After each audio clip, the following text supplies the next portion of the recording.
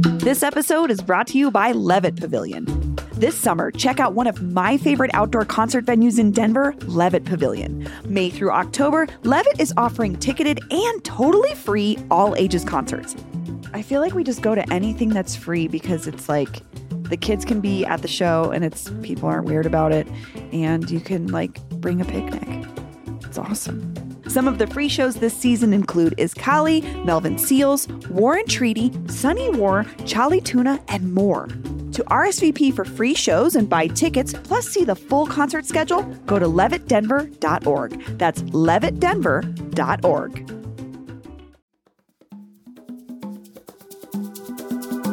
Today on CityCast Denver.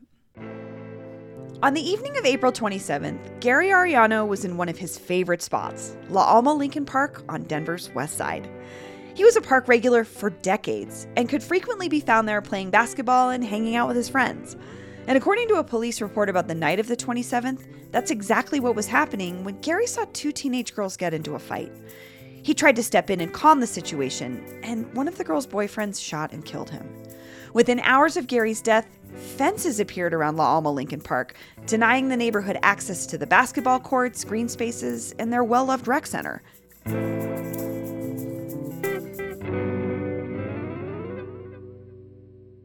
And this isn't the first time the city has fenced off the park. Denver Post reporter Elizabeth Hernandez has been reporting on the situation at La Alma, and she's on the show today to help me piece it all together. Today is Thursday, May 12th, 2022. I'm Bree Davies, and this is CityCast Denver.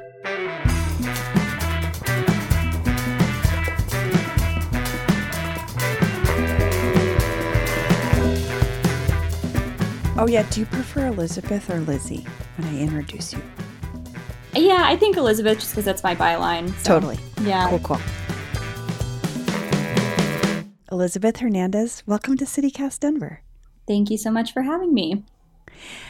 So you've been reporting on what's been going on at La Alma Lincoln Park. Can you explain exactly what's going on right now?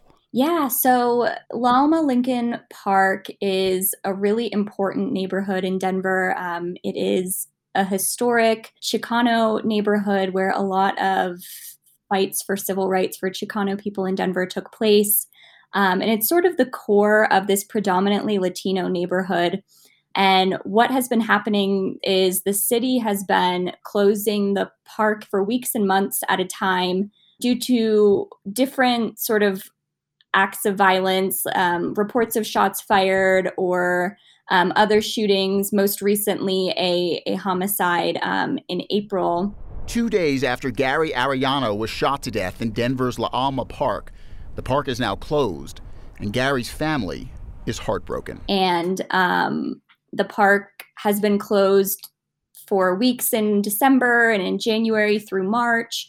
And residents are really upset about this because they don't understand how that is effective public safety management. And so there was a community meeting last week to address this. The city finally opened the park, and members of the community came together and were just really upset, talking about, you know, why this park is being closed and why sort of a core of the community is being shut down in this way. You've mentioned this, the neighborhood response to the closures, and in particular, this most recent shooting was a strong reaction, and I think in part because Gary Ariano, the gentleman who was shot and killed, was kind of a important person in the community. What did you learn about the park from his family? Yeah, so Gary Ariano's family showed up to that public meeting that happened last week. And at the meeting, Denver police were there, Denver Parks and Recreation were there, Councilwoman Jamie Torres was there. And so the family came along with other neighborhood members, and they were also very upset that the park was closed. They said that it was the last thing that Gary would have wanted. They said that Gary loved the park, their family loved the park, that it was just a really important place for all of them, and that wasn't, you know, the memory that they wanted associated with Gary. Aiden Ariano is Gary's nephew. He says La Alma Park was one of Gary's favorite places, that he was there almost every day with a group of friends. He practically lived there, Aiden says, and tragically, he died there. So this community meeting that you're talking about, this happened before the fences came down last week. What else did you learn from that meeting about the community? Yeah, what was really interesting was as I was hearing frustrations and concerns from the community, what kept coming up was gentrification. And even if that word wasn't necessarily used, that's what community members were talking about. They were saying, the community used to be a place where everyone knew each other and where Latino families grew up together and had kids and their kids had kids and everyone kind of looked out for each other. And, then that started to change when they got priced out of their homes and when new development started being built, not for them, and investment in the neighborhood started to go away. And, they just kept talking about gentrification really over and over, the changing dynamics and demographics of their neighborhood and sort of feeling cast out in what used to be their community. Speaking of that, something I found really fascinating about your story was that you talked to Helen Giron, who's the head of the La Alma Lincoln Park Neighborhood Association, but she hasn't lived in the neighborhood for over a decade. I'm guessing because of this issue of being priced out. I want to just read a quote from your story where you said, Giron wanted to be clear that the La Alma Lincoln Park Neighborhood Association does not represent, quote, the gentrifiers. It's not for them, Giron said. It's for us. Even when the barricades are up, our kids are kept from playing, but they, the gentrifiers, go out there and walk their dogs and everything is fine for them. This is a white and brown issue. What is Helen saying there? I think Helen was saying that she just feels this tension in the community between the Latinx community and the Chicano community who have been there for many years and these new people who are coming in who are, higher income, who can afford these more expensive homes, who maybe don't look like the people in the community. And it just sort of feels, as Helen said, like they were kind of being cast aside.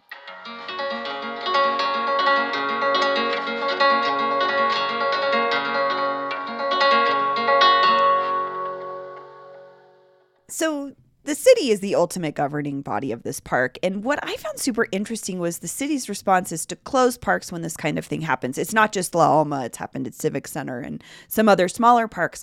But then my councilwoman, Jamie Torres, is quoted as saying, when something like this happens, we should have swarmed the park and the neighborhood with love, with resources, with programming. Instead, it was swarmed with barricades. So what do you think about what's going on at the city level right now with this conversation? Yeah, so Denver Parks and Recreation and Denver Police came to the meeting. They said that they wanted to do better. They said that they were listening to community voices at that meeting. So different sort of solutions or ideas came up, including things like more security cameras in the park or increased police presence, which community members had sort of different varying opinions on. One thing that the neighbors seemed to like was the idea of more community policing. So sort of almost like a volunteer thing where people in the neighborhood who knew each other were able to kind of look out for each other. And so I think that there are some ideas and hopefully solutions forming. And I guess we'll just have to see from here what happens. The community policing aspect is interesting because I almost feel like, from what I understand from the situation with Gary Arellano, was that that's kind of what he was trying to do. Police say Gary was trying to break up a fight between two teenage girls when one of the girls' boyfriend pulled out a gun and shot and killed Gary. So it's interesting. I think that that's already something that the community does on its own. They just maybe want more support in doing that. Yeah, that point was brought up during the meeting of Gary Arellano kind of doing that exact thing. And the wish for more resources and more investment from the city was reiterated over and over. Did the city respond at all to that? Because I know, is there any plan for more spending on things like social programs? Or I know that the pool is going to be shut for the summer because they're renovating it, and people are upset about that. Is there anything from the city that's saying that maybe they're going to meet those needs? Yeah, so at the meeting, the city did say that they were looking into what could be done for things like about the pool. Like they said, what if we were able to bus children to a nearby, or not just children, but people looking to use the pool, to a nearby facility, another recreation center, so they could use the pool. Or, what if we were able to increase the number of police officers in the area? So there was talk. There wasn't 100% like a plan laid out, but there was definitely conversations happening. So there's this other element of the story that I want to talk about, because 50 years ago, just on the other side of Colfax from La Alma Lincoln Park, there was another Latino and Chicano community that was displaced from what we now know as Auraria campus. And I know that you've done some reporting on that history recently. So, Elizabeth, I wanted to ask, do you think there's any connection between those two stories? Yeah, I definitely saw a connection, and I felt a little bit more equipped to do the story from having done that previous Auraria reporting, because they're very similar. Both of the stories are about these predominantly Latino neighborhoods that faced being pushed out, and that faced a lot of struggles with gentrification and with sort of a retelling of their history, or a lack of telling of their history. And so I think until sort of root problems are addressed here, we're likely going to continue to see similar things happening with people being pushed out. And I don't know. I think that that's something that's going to have to be addressed. Did the city give any hint as to what's next for the park? Because I mean, I don't know. I just feel like that might be a big concern. Is it going to get shut down again? Yeah, the city didn't say we'll never shut down the park again, or one way or the other. So I'm not really sure what will happen next. Hopefully some of these solutions that they talked about, might make things better. I know residents kept asking for sort of preventative matters that could prevent, violence or prevent disruption in their neighborhood. So we'll see if any of that materializes. Well, Elizabeth Hernandez, thank you so much for breaking this story down. I appreciate it. Yeah, of course. Thank you so much. After speaking with Elizabeth Hernandez, I'm still thinking about what's going to happen with La Alma Lincoln Park, especially those parallels between the current gentrification of the West Side and the historic displacement of the Auraria community. I know there's a lot more going on, and with La Alma's pool set to remain closed again this summer, we're going to be keeping an eye on this situation. But I want to hear from you, Denver, especially if you grew up on the West Side, or you lived in the Reds, or you found community in La Alma Lincoln Park. You can email us at denver@citycast.fm, or text or leave us a voicemail at 720-500-5418. Because I know this story is far from over.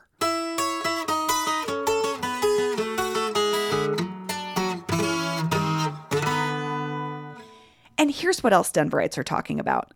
Colorado's General Assembly adjourned for the year yesterday, with debates coming down to the wire over hot-button issues like fentanyl, air pollution, and recycling fees.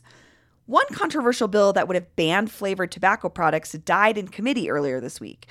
But as I record this on Wednesday afternoon, it's still too early to tell what's going to happen with the rest of these bills. I'll be back with more on the legislation they do manage to agree on once the dust settles. And here's some good news for you barbecue lovers. Former staffers at Rhino's beloved Owlbear Barbecue are reopening the restaurant in the very same spot later this month, but with a new name, Pit Fiend. When Owlbear closed in January, folks lined up around the block for one last taste of brisket. According to Westword, the Pit Fiend crew don't have a reopening date just yet, but we'll let you know as soon as we know.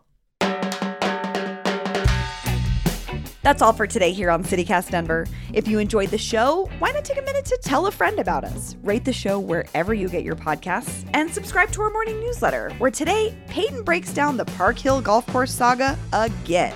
We'll be back tomorrow morning with more news from around the city. See you later.